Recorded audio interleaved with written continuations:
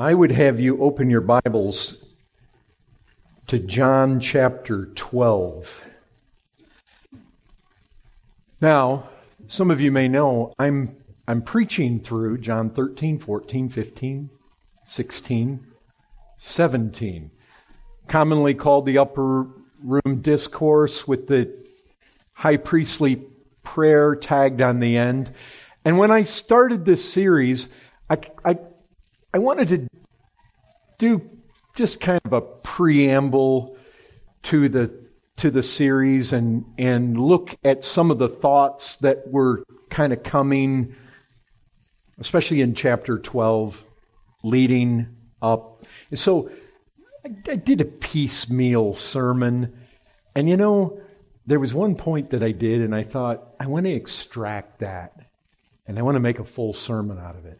So that's what you've got today. And this comes out of John 12. And I want you to turn to verse 20. John 12, verse 20. Now, I'm going to read this text. And you know what it's like when you read a text right before the guy preaches, and boom, you just kind of go through it. And then you wait for him to say some stuff that's novel and interesting and impactful. So you don't maybe pay a whole lot of attention, but pay attention. Because especially pay attention to this. You know this if you read your Bible any amount of time. Jesus constantly says what you don't expect. Don't you? I mean, do you ever just stop and say, okay, if I was asked that question, or if I was in that situation, how would I have answered? If you just tried to blank your mind out and say, I don't know how Jesus answers, how would I have answered? You know this as well as I do. Many, many, many times, the way Jesus answers is not the way you would answer. Or me, or anyone. Why? Because he spoke like no one else spake. He said things, and that's what you have here. Just feel this. To me, this portion of Scripture feels awkward. And you have to admit it. Because he says what you don't expect. Now watch. Verse 20. Now among those who went up to worship at the feast, of course we know this is Passover. We know that this is, within 24 hours, Jesus is on the cross. So we recognize where this is at. I say within 24 hours. Within 24 hours of the beginning of chapter 13, and we're moving through 12 right here. But Jesus is very close to gathering his guys together and pouring some last words into them before his trial and his sufferings. Verse 20. Now among those who went up to worship at this Passover feast were some Greeks. So these came to Philip, who was from Bethsaida in Galilee, and asked him, Sir, we wish to see Jesus. Now, so far, nothing strange. Philip went and told Andrew. That's not strange. That's something we would do. Andrew and Philip went and told Jesus. Okay, right till there, whole thing makes sense. We all could put ourselves there. No problem. And Jesus answered them. Well, okay, now that's great. Jesus is going to answer. The hour has come for the Son of Man to be glorified. Truly, truly, I say to you, unless a grain of wheat falls into the earth and dies, it remains alone. But if it dies, it bears much fruit.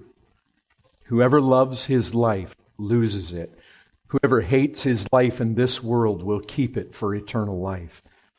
If anyone serves me, he must follow me. And where I am, there will my servant be also. If anyone serves me, the Father will honor him. Now, if I'm honest, there's certain parts of Scripture that, as I read through my Bible each year, I come across and they disturb me, or they make me stop in my tracks. They make me think especially hard. The head covering is one of those. But anyway, if I'm honest, I think that verse 24, and you see it there, unless a grain of wheat falls into the earth and dies, it remains alone. If it dies, it bears much fruit. That verse probably has made me as uncomfortable as any verse in my Bible over the years. And there's a reason, obviously. It confronts me. It challenges me. And you know, it's easy if you read that and you say, well, Jesus is talking about himself. He's talking about the fact he has to die. Well, then, you know, we can kind of dodge it perhaps, but I have not been able to dodge this. I can't get away from it. It convicts me. It's a difficult passage. And I never preached on it until just recently there in Manchester. And you know what one of the problems is? We have this native element in us that fights for life. And yet, there's something here in these verses about dying. You know, we don't die easy.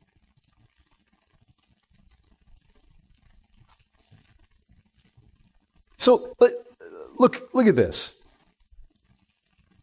Look at verse 20. You got these Greeks. Okay, now among those who went up to worship at the feast were some Greeks. Now, that is an interesting statement. Why? Well, for this reason. It's kind of prophetic. You remember how Caiaphas, back a chapter earlier, he said something about it being better for one man to die rather than this whole nation. He's basically better that this one guy die for the people. So you got this prophetic thing going on, then the whole nation perish. But you know what? This seems to be prophetic too, because in the verse right before, notice verse 19. What's it say there? You see, here the Pharisees are talking. It's not the high priest Caiaphas, but it's the Pharisees. Doesn't it seem to be prophetic again? What are these guys saying?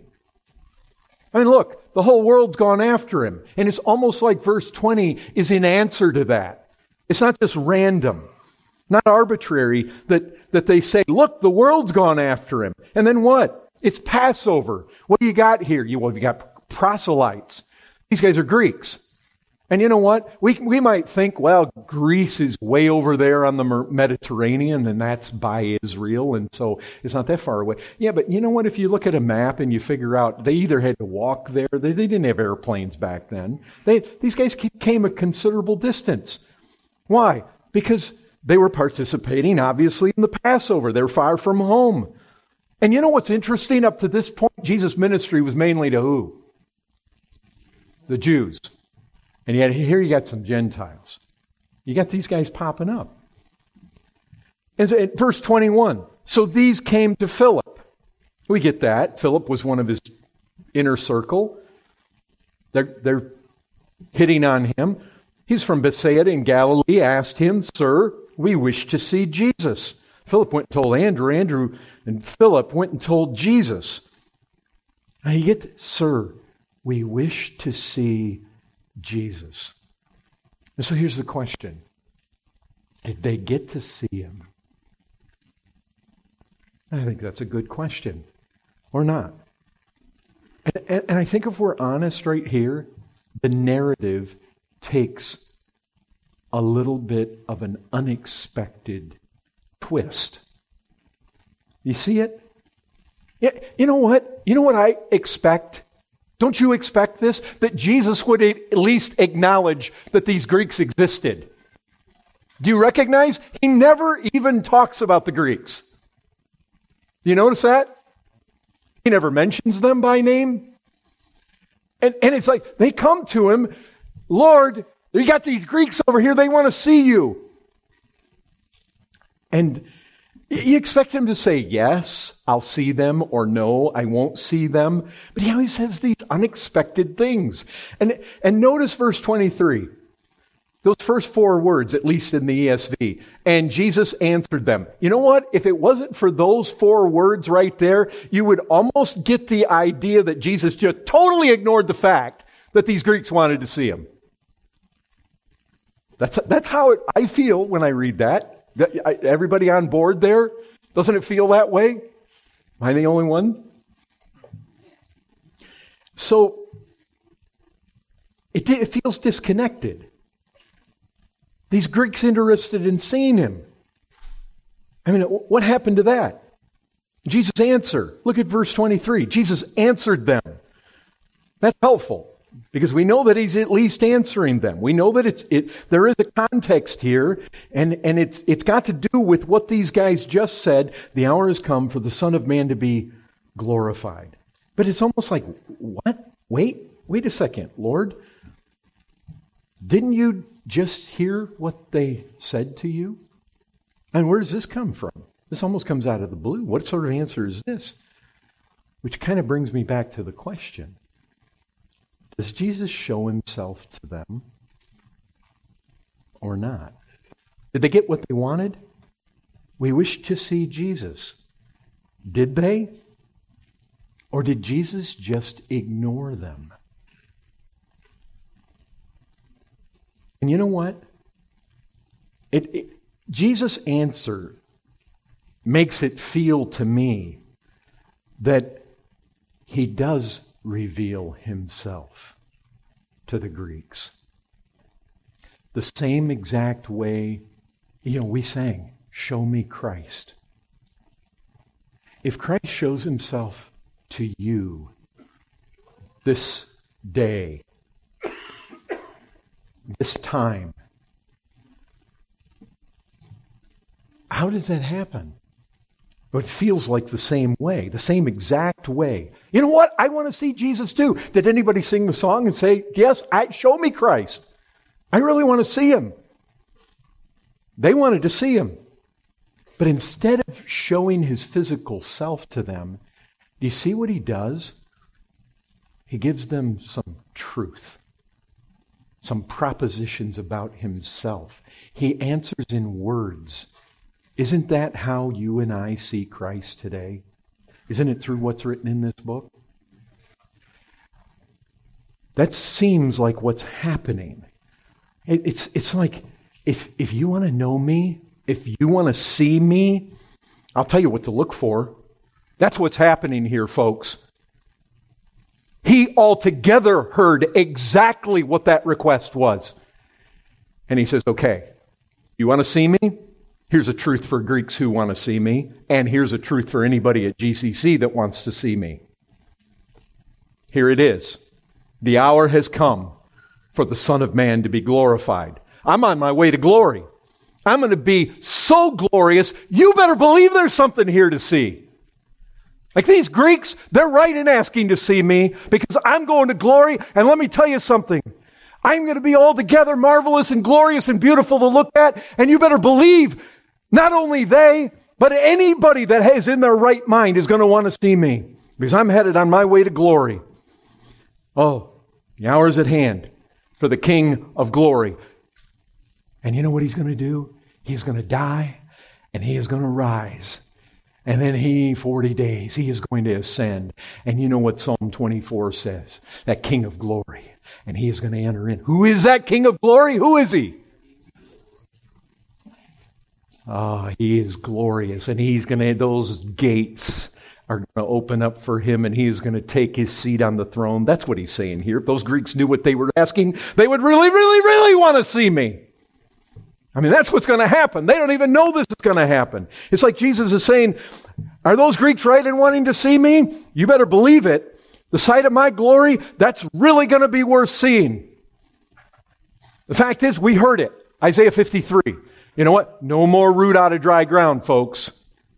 No more lacking this comeliness and this beauty and just despised and rejected man of sin. No more of that. No more. Yeah, they're right to want to see me. To really see me. I will altogether be worth seeing. You know, the answer seems to me that the Greeks, they saw him. Not the way they probably intended. You can imagine that these guys went back to the Greeks and said, well, here's what Jesus told us. And they're going to relay something here. It's as though Jesus is saying, and you see where this goes. It's like Jesus is saying, when they see me, if they really see me, they'll want to be identified with me, if you really see me. But identifying me with me it's not always so nice as people think. I mean, he wants to be truthful. You know what it means to really want to see me and identify with me and serve me and follow me? You really want to know what that's like? You really want to know what it means to see Jesus? That's where he's headed with this. Let's just see if they really want to see me and identify with me and serve me and follow me. That'll be proven after we first talk about what it means for them or us to really see him. And watch what happens. Verse 24. And this is the verse. It stretches me. Truly, truly, I say to you. Now, you got to get this in flow. They want to see him. Son of Man is going to be glorified. And then he says this, and he obviously is moving right into this truth about himself. Truly, truly, I say to you, unless a grain of wheat falls into the earth and dies, it remains alone. But if it dies, it bears much fruit. And I would say this again. Jesus continues to say what we don't expect. Why? Because he's pronounced he's going to be glorified. This doesn't sound glorious. I mean, I recognize there's much fruit at the end. Maybe that sounds glorious. But the fact is, he says something that doesn't hardly seem to fit with glory at all. What? Wheat falls into the earth and it dies? I mean, how does it go from being glorified to falling into the earth and dying? Well, there's only one answer. John 12:24, right there that we just read, is the path to glory. That's the answer. Tell the Greeks this. I have a hard work to do in order to make me worth really seeing. Tell them that. Tell the Greeks, I can be only understood in light of death. Tell them that. Take that message to them. My hour has come. It's here. I've got to drink this cup. I'm going to this bloody cross. And if I don't die, then the seed is going to be a total failure. And it's not at all going to be worth seeing. That's basically the message being communicated. If I'm going to bear much fruit, what kind of fruit? Well, look down at verse 32. That kind of fruit. The kind of fruit that gathers in guys like the Greeks. That kind of fruit. Like drawing all men to me. Saving Greeks, saving Americans, I must die. Tell the Greeks the Jesus they want to see is a dying Jesus. Go tell them that. That's the path to glory. Tell them that.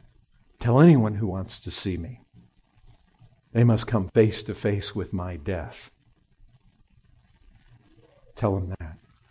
And I'll tell you this, folks. This is the heart and the center of the gospel message.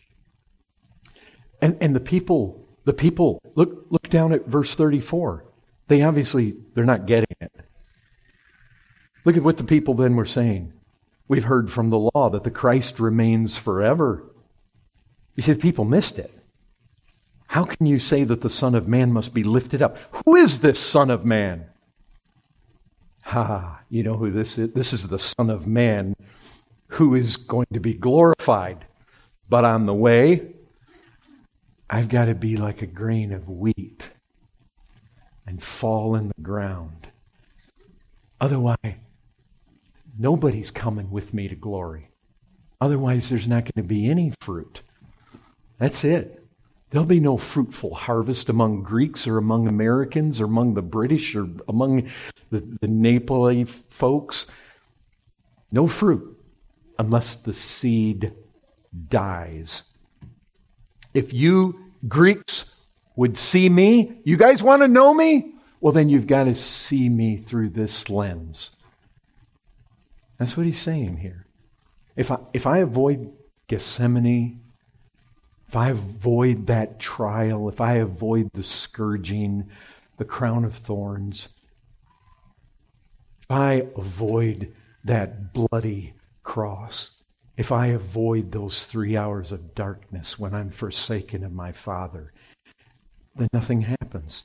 The seed stays in the hand of the sower. Nothing, no fruit. But if I go, then I'm like that seed that goes into the ground and dies. And there will be an abundant fruit from all the nations. And the question is this: what do the Greeks think of that? What do they think of the cross? These Greeks are trying to get to Christ. How? They're trying to get to Christ by go-betweens. Well, they go to Philip, and Philip goes to Andrew, and then they go off to him. No. We don't go that way. What he's saying is this: you can come directly to this picture. See the Son of Man as a seed that falls into the ground and dies. Come face to face with that. See me bleeding, suffering, drinking the cup, death. But now watch what happens. Now you Greeks, if you really want to identify with me, then here's what's next for you. Look at verse 25. Whoever loves his life loses it, and whoever hates his life in this world will keep it for eternal life. If anyone serves me, he must follow me. Where I am, there will my servant be also. If anyone serves me, the Father will honor him. And again I say, wait a second. Jesus, you were just talking about yourself. You were talking about you being glorified, and then you were talking about falling into the ground like this seed and dying and bearing much fruit. How do you all of a sudden in verse 25 get to this? You were talking about your glory and your path to that glory, and you suddenly jump to talking about whoever loves his life. Folks, do you see what just happened? I mean, sometimes you just have to stop and say, wait a second, there was a shift right there. Jesus was talking about himself. How did he all of a sudden come to talking about me? Or whoever? Isn't that the word? Whoever. There it is. Do you see what happened? The truth in verse 24 about Jesus, it suddenly just morphed into a truth about the Greeks themselves and us. Isn't that what happened? I mean, you don't want to miss the significance of this. This is huge. Here's the question. Do I want to see Jesus? Do you? Well, you see what happens. If so, Jesus will show you himself the same way he shows himself to these Greeks, with a truth about himself that becomes a truth about you and me. Same truth. Verse 24 applied to him because 23 ran into that. But then 24 runs into 25. It's a truth for him. It's a truth for you and me. That's the reality. Do you see it? Look, this is so critical. I'm telling you, I can hardly emphasize this enough. What Jesus is saying is this: if I reveal something of myself to you, that revelation is going to confront you head on, right between the eyes, about who you are. That's what's happening here. You can't get away from it. You know what happens? The revelation of Jesus Christ, you want to see him, it will challenge you about who you are, what you're living for, the direction you're headed. The revelation of Jesus to you, it will always challenge you about you. And that's what's happening here. Do you Greeks really want to see me? Anyone here really want to see him? Well, know this. You know what he's saying here? You cannot be a spectator. No sitting on the sideline here. You can't simply look. None of that. A sight of Jesus will challenge you to the depths. You Greeks really want to see me? Let's see if you really want to see me. There may be more involved than just standing at a distance and admiring me or my words. The sight of Jesus will challenge you to the depths, folks. What's true of Jesus in these verses confronts every single one of us. You just can't get away from that. An encounter with Christ is forcing something as to an encounter with ourselves as well. You see how these verses unfold here. And you know what will always happen?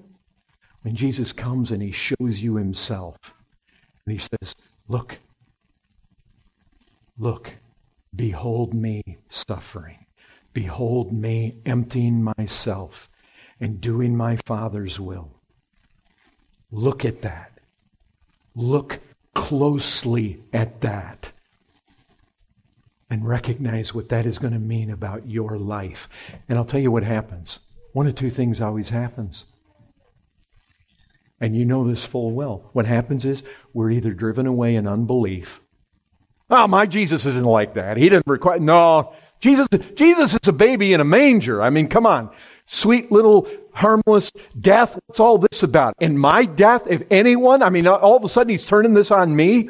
You see, what will happen is you will either be driven away in unbelief, saying that Jesus in that passage right there, not my Jesus. Don't want any Jesus like that. Or what will happen is you'll embrace him by faith and you'll follow him. One of two things always happens when we're confronted by him. And that's what Jesus, he's not playing any games. He said, these Greeks really want to see me? No games here. Here it is. You want to see me? And behold me dying. And be prepared to do this very same thing yourself. Isn't that precisely what's happening here? I mean, you see the flow. I'm not making this up, folks. You can see it right there. You see, we can run around. We do this. And we just need to be careful. Because we can glibly say, I want to see Jesus. I want more of Jesus' presence. Don't we say that? I want to see his glory. And you know what he's saying in these verses? Do you really? If you mean it, if you really want to see me, your path to glory is going to be no different than mine. That's what he's saying. Jesus makes this truth about himself a truth for his followers. The path Christ takes for our salvation is also a path that clearly he's laying down for our imitation. So, I really want you to feel this. Just follow the flow here. Verses 23, 24, 25, 26. We got 4 verses here. And you can see that each one of these verses is, there's a direction. Just for instance, verse 23. But the point here is that these are moving somewhere. Jesus says, the hour has come for the Son of Man to be glorified. Okay. Where is Jesus moving to? Well, he's moving to glory. That's a good thing. That's a desirable thing. Glorified. We see that. But the hour has come. Did you get that? The hour has come. You see, the time for Christ to experience glory is very soon. But what's not so obvious exactly in this verse 23 is the path to the glory. Well, the key is found in those words, the hour has come. And the answer is down in verse 27. Do you see it? Now is my soul troubled. What shall I say? Father, save me from this hour. You see what's happening? Jesus' path to glory is one of that's soul troubling to him. Why would he even say, Father, save me from this hour? Now he's asking the question, a rhetorical question here. What shall I say? Father, save me from this hour? But why would he even be talking here about being saved from this hour? Well, obviously, because everything about this hour was screaming at him to be saved from it. Father, if it's possible, let this cup pass from me. We know what's coming. What's my point? My point is this. You can't get away from this. There's glory in the end. But the path to it is an hour that he doesn't want to go through. Okay. Move to verse 24. Notice what happens. Truly, truly, I say to you, unless a grain of wheat falls into the earth and dies, it remains alone. But if it dies, it bears much fruit. Okay, my point is this. At the end of verse 23, there's glory. How do you get there? Through a path that's rough, painful. Okay, this verse. What's the goal at the end? Fruit. What's the path to get there? Death. I mean, you see it. You see, folks, the point in these verses is there's no shortcuts. We all want the glory. We all want the fruit. We all want the eternal life. We all want to be with Christ. We all want to be commended and honored by the Father. But you see, there's a path in every one of these 4 verses that you can't get around. It's like verse 24. Victor gave me this einkorn wheat. It's not genetically modified. And so before our brother went to be with the Lord, he brought me a bag of this. You know full well, if I'd have let that bag of einkorn wheat sit on my shelf in my shed, I'd have never got a harvest. I had to take those grains and throw them into moist soil where it was going to, whatever happens to seeds, Jesus says they die. Can't find them again. They turn into something else. They sprout into this plant. But if they're left in that packet, what happens? They remain alone. That's what Jesus says here. But if you put it in the moist ground to where it's gone, then what do you have left? You have a wheat, a blade that comes up, and then the fruit and the head. And, and there's fruit. We're the fruit. Greeks will be the fruit.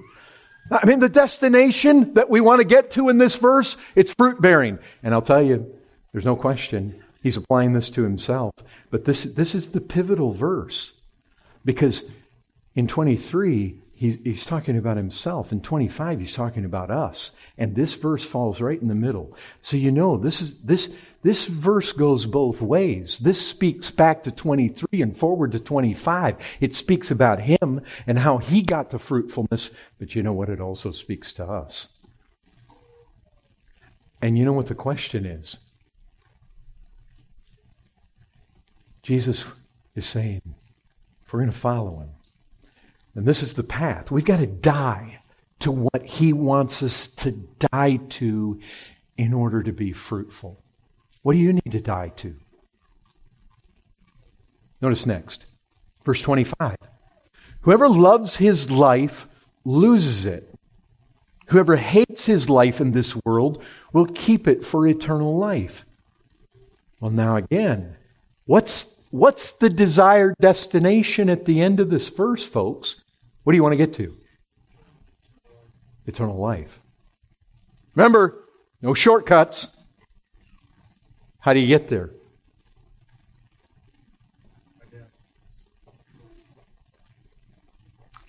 And we see it here. Folks, Jesus is not speaking to radical missionary types like Matt Wilkinson. He is speaking to him, but folks, this is Christianity 101. There's a path that leads to hell. Tell me from verse 25, what's the path that leads to hell? You got your Bibles right there. I'm emphasizing, I'm not making this up. This is Jesus speaking, not Tim Conway.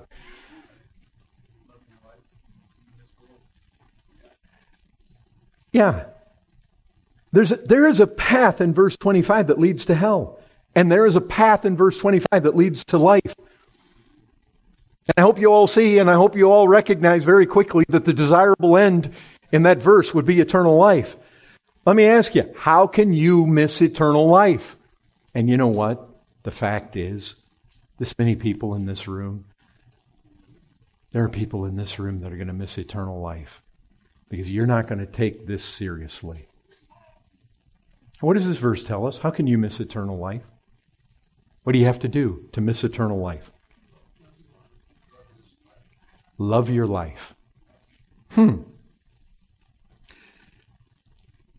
The path to this life is hating our life in this world.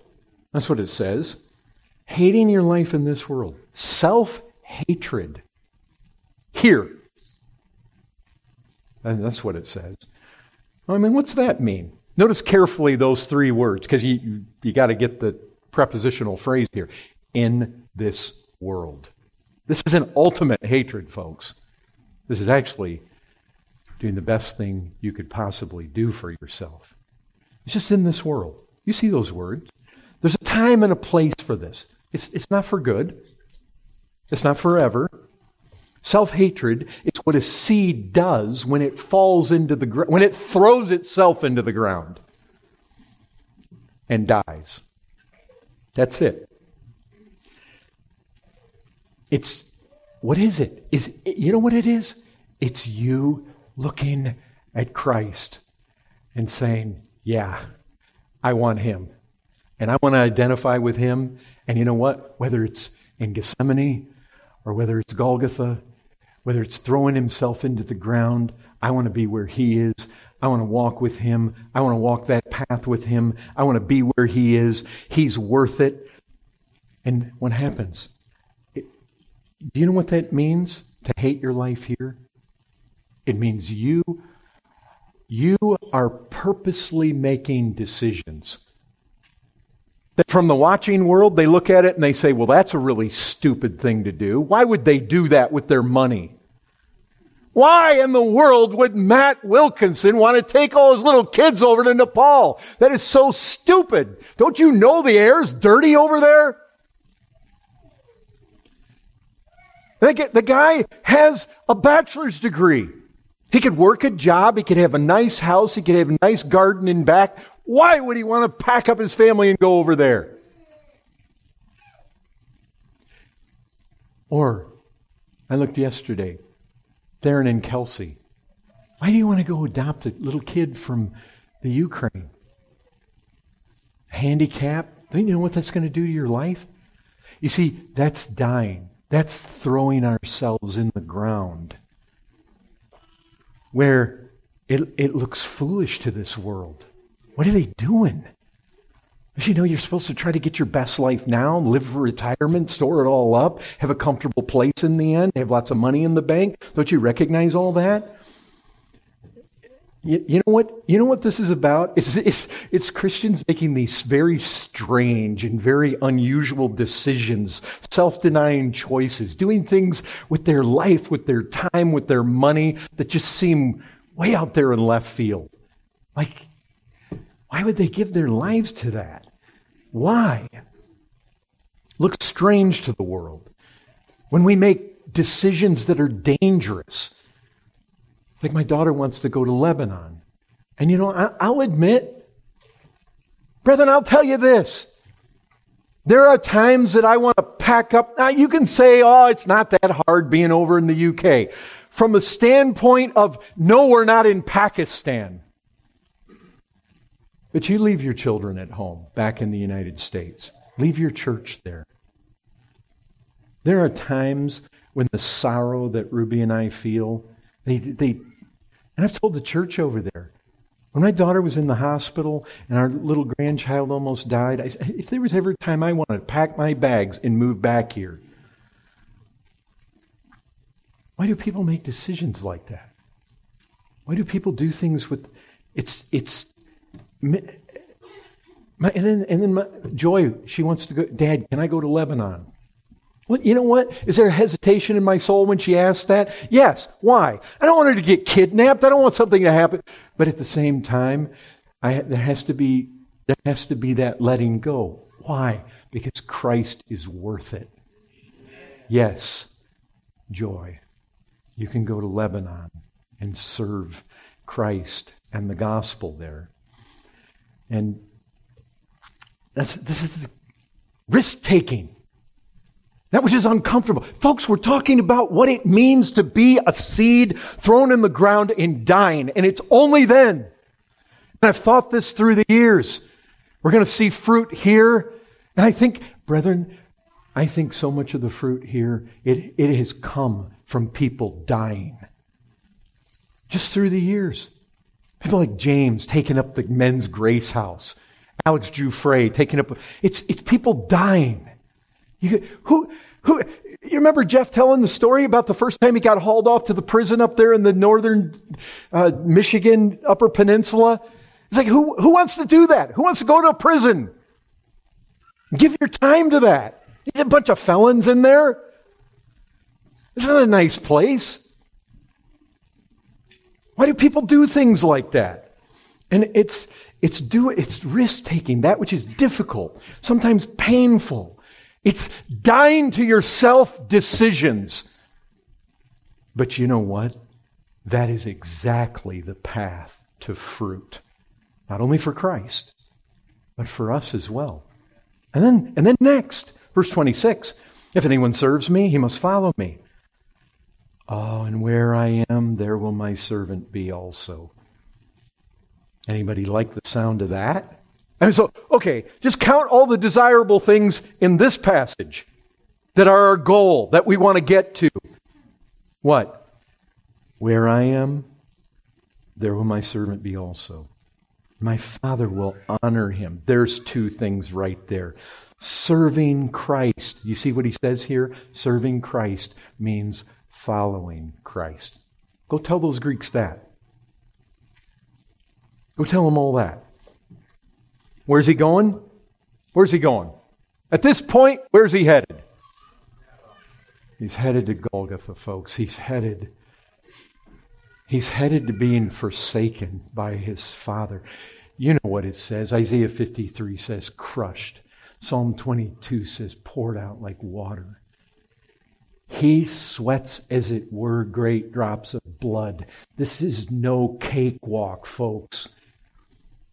And you know what he's saying? You want to be a Christian?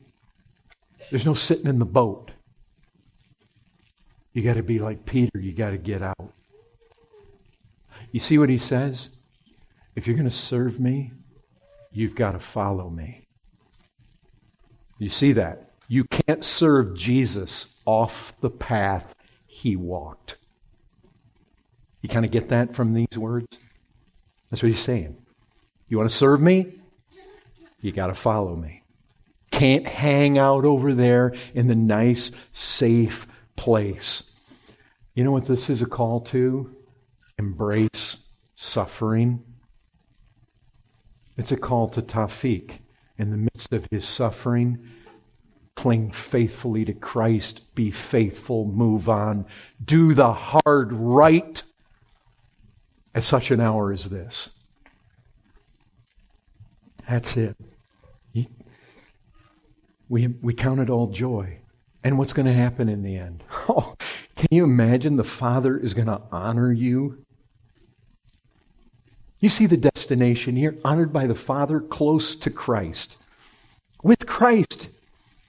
It's together with him on the cross, together. And I don't mean physically on a cross, but just that dying, together with him in that, together in the pain, yes, and then together with him forever in the pleasure of that eternal life, paradise, joy unspeakable. Can you imagine? The Father is going to come. You served my son when it was hard. To Tawfiq, he's going to say, you served my son when it was hard. Well done. I am going to honor you now. Look, the goal in these 4 verses, what is it? Glory, fruitfulness, being with Christ, being honored with the Father. But you see it. You see the path, the pathway to it all. Death, Hey, your life in this world, follow Christ on the road he himself walked. That's what we're faced with. When Jesus calls a man, calls a woman to himself, he calls them to die. And so I know we have to have, how are we doing in that? Where are we at? Where am I at? You see, this is why this is so haunting to me, because we know this. As we walk, it's like, yes, we die to things. But you notice what the promise of the new covenant is. He's going to cleanse us from our idols. And you know that doesn't just all happen on the first day we follow Christ. You ever notice this about yourself? This horrible tendency to accumulate idols along the way.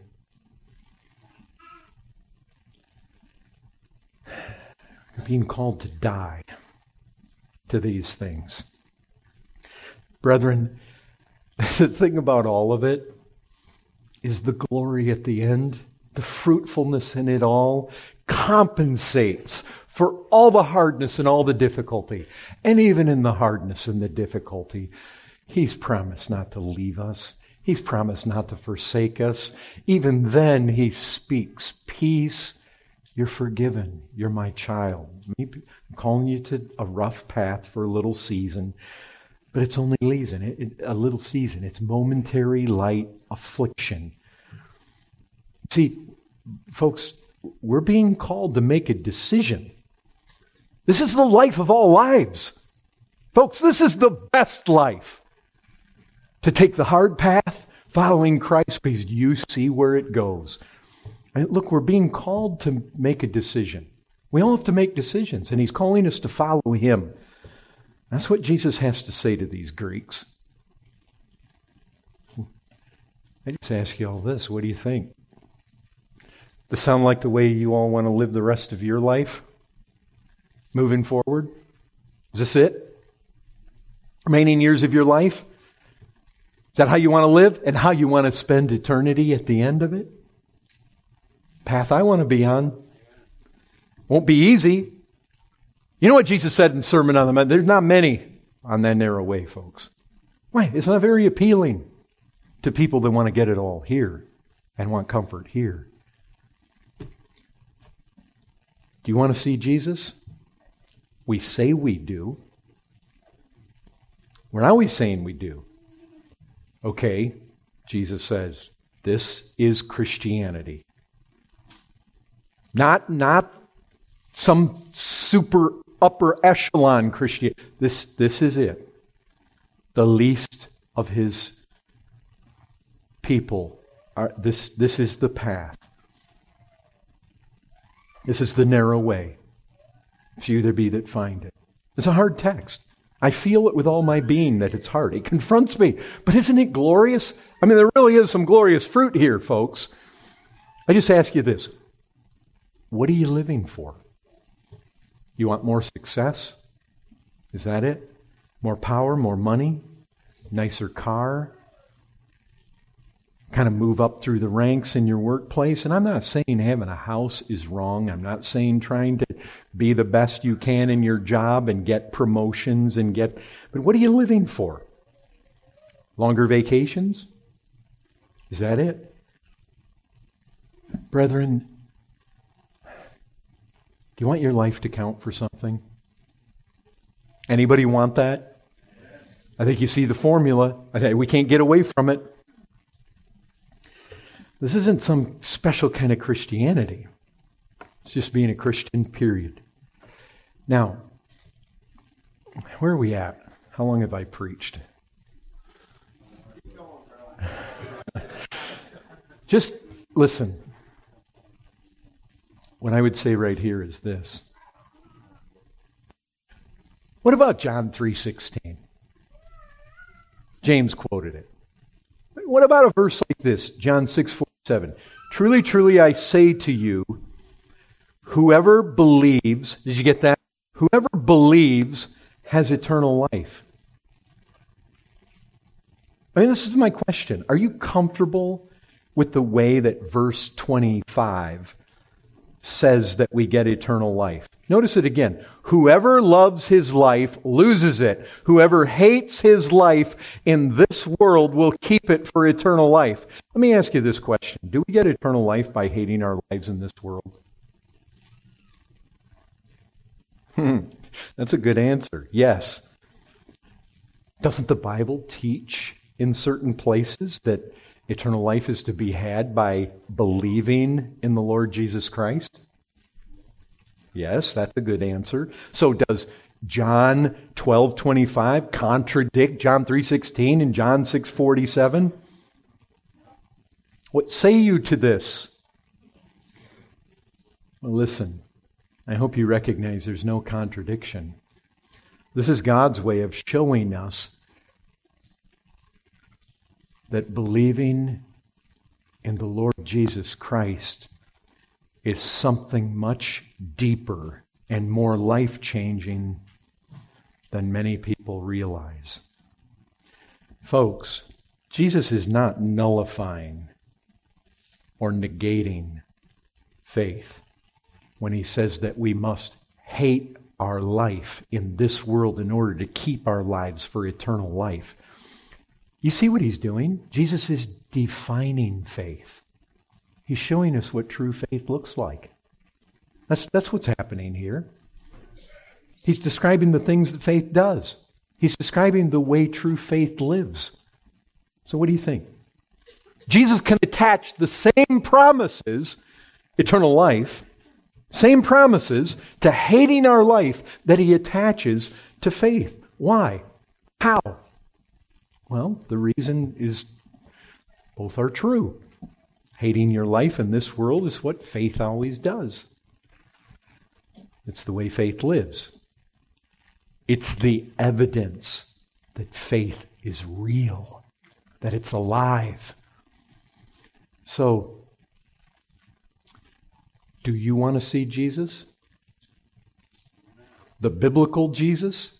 You know what we often mean when we say, we want to see Jesus? What do we mean? Do you mean when you say that, I want to throw myself into the ground like a little seed and die? Is that what you typically mean when you say that? It's not. You know what you want to feel? You want to sing the hymn and feel fuzzy, warm feelings move through your...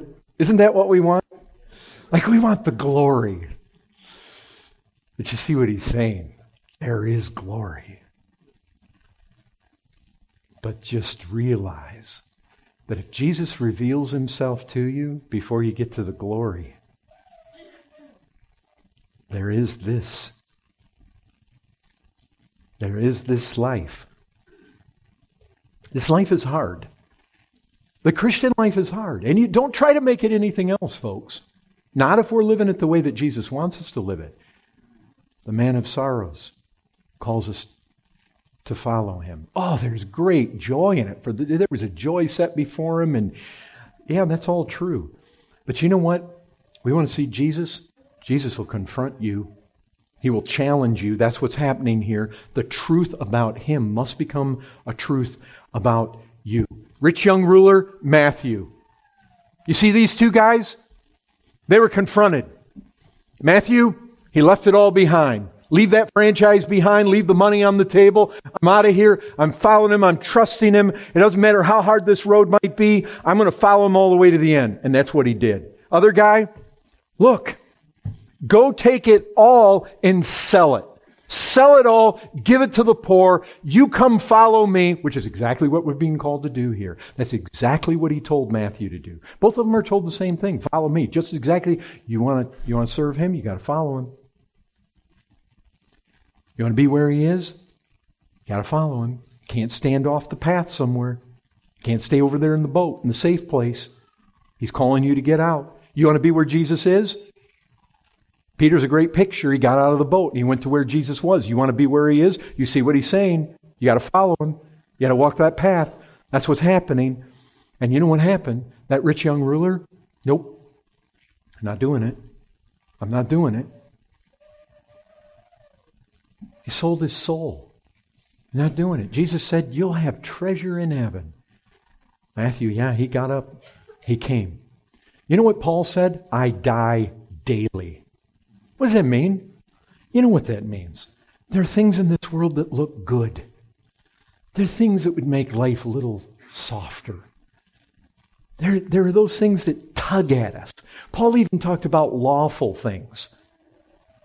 The writer of Hebrews waits.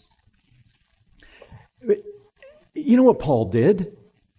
He looked at the things that would kind of take the edge off being a soldier. He said, no, I'm not going there. He buffeted his body. You remember that? He's like, no, you're not going to sleep too much. You're not going to eat too much. The kinds of things in this world that tend to make us fat and lazy. He wasn't going to go there. Nope. He wasn't going to get bound up. Folks, hear me. This is no call to ultimately hate yourself. It's not that. You're choosing the momentary light affliction of following Christ that ends in paradise. With me. You'll be with me in paradise. Do you ever just stop and think about that first moment when you see Him as He is? I'll tell you this. Ladies and gentlemen, you will never die in vain if you die daily for Christ and His gospel. Never will it be in vain. Would you see Jesus?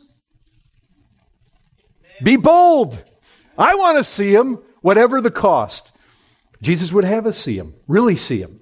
Follow Him, die with Him, have eternal life with Him, joy unspeakable, be where He is. I mean, isn't that where you want to be? It's where I want to be. This is the way I want to live. You know what? I turned 58 this year. I moved down here when I was 28. John has not changed. Seriously, he hasn't. It looks exactly the same as when I first came. Isn't that right, Craig? It's like he doesn't age. He just keeps going and going and going. Just as sharp as ever. But, folks, I realize I'm 58. I want the next chapter to count. I'm hit by this just like you are. How am I going to die? And I feel like over the last 3 years, brethren, don't count it a light matter. I know some Ruby and I have had to die to all sorts of things. We've had to die to sunshine. We've had to die to being among the brethren here. Die to the things that are special about grace. We've had to die to the kind of interaction with family that we used to have. We've had to die to Mondays with Papa. You can say, don't count those things light until you walk that path. And I know others have given up far more when I read Adoniram Judson. But I just know this. We want to be fruitful. You want fruit here. You want fruit in your family. You want fruit in this church. You want fruit in your lives. We want fruit over there. You want it here. There's a path that we're called to have that. And in the end, it will be worth it to be where He is and honored of the Father. That's it. I don't know how you want the next chapter of your life, but folks, don't you want more souls, more help, more men raised up, more grace, more. And so the final question of the hour is this: what in me, what in my life must I die to in order to bear fruit like Jesus bore fruit? I'm challenged. I'm confronted. And I trust you are too. Father, I pray for us. We want to see Jesus and all that means. And we ask, show us Jesus. Show us Christ. Amen.